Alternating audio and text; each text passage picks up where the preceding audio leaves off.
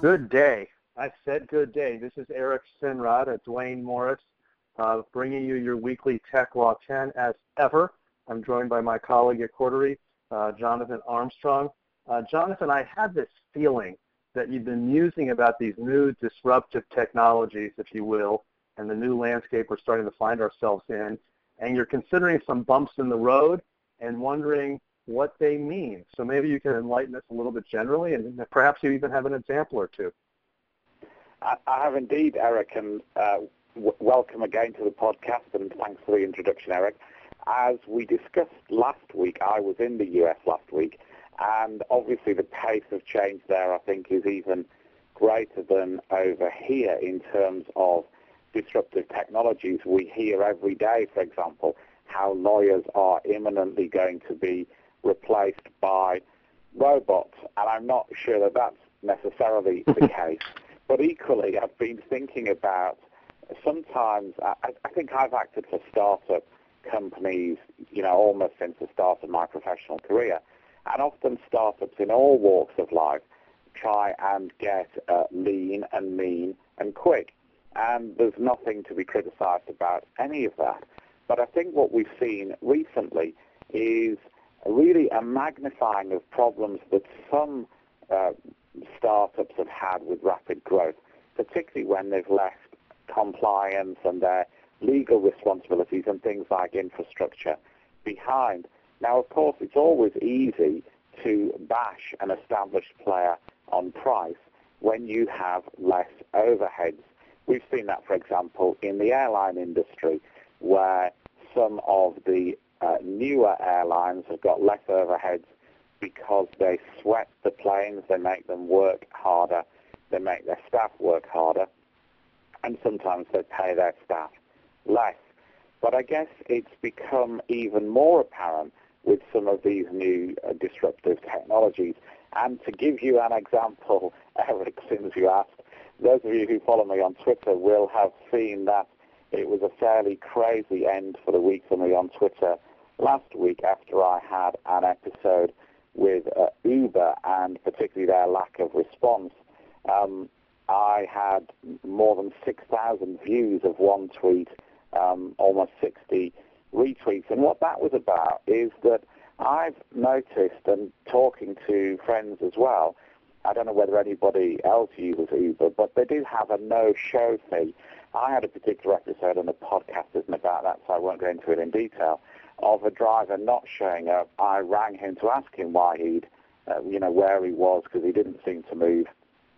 And he basically said he would be there in 1 minute, didn't turn up, but Uber still billed me because, according to Uber, I think, he showed up and I wasn't there rather than vice versa.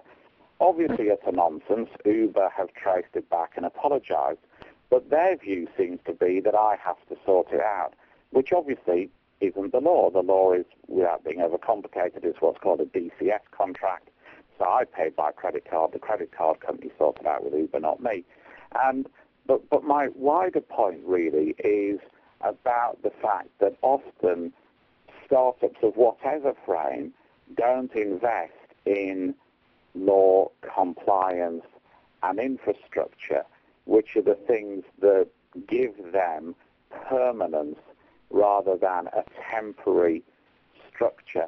And I guess the world has always been the same, and I guess we could say, I don't know, the Carnegie Railroad companies invested less in infrastructure, and that got them a market advantage.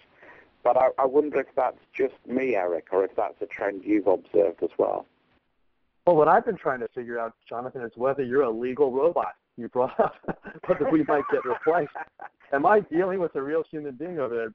But actually, folks, I can attest to the fact that Jonathan is real. We've been in person together. We've even podcasted together. We're in the same physical space. But sorry to jest. And it is interesting you had 6,000 Twitter views. Pretty soon you're going to rival our commander-in-chief in terms of your tweeting.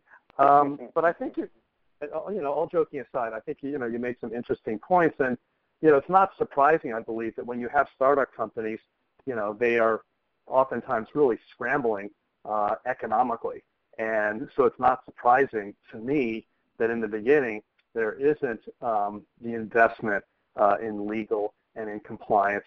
And oftentimes, when I've met with startups and I've advised them in Silicon Valley over the years, I say, listen, you need to get your ducks in a row here. You need to do things like have the proper employment contracts. You need to make sure you're making sure that you're protecting your intellectual property and having the proper agreements among the founders. And oftentimes they're like, well, we're just friends and we're in this together, and they don't want to document. And then also, hiring legal, especially when you're not dealing with robots, because I certainly don't advocate legal robots. You need a real person. It can be relatively expensive.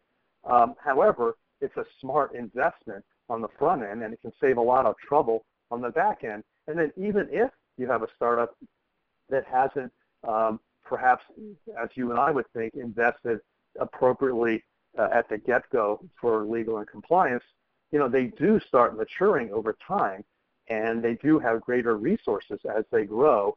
And at that point, they certainly should deploy the proper resources toward legal compliance.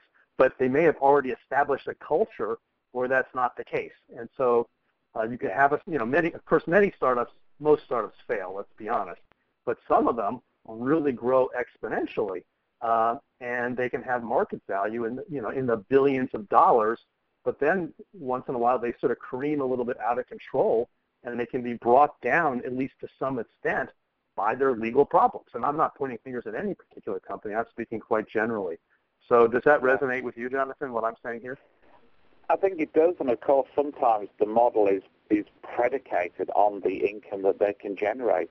I mean, some would say, for example, that with ride sharing, let's say, if you get 20% of any wrongfully earned revenue on the site, then that's difficult for you to be the policeman and the revenue collector at the same time.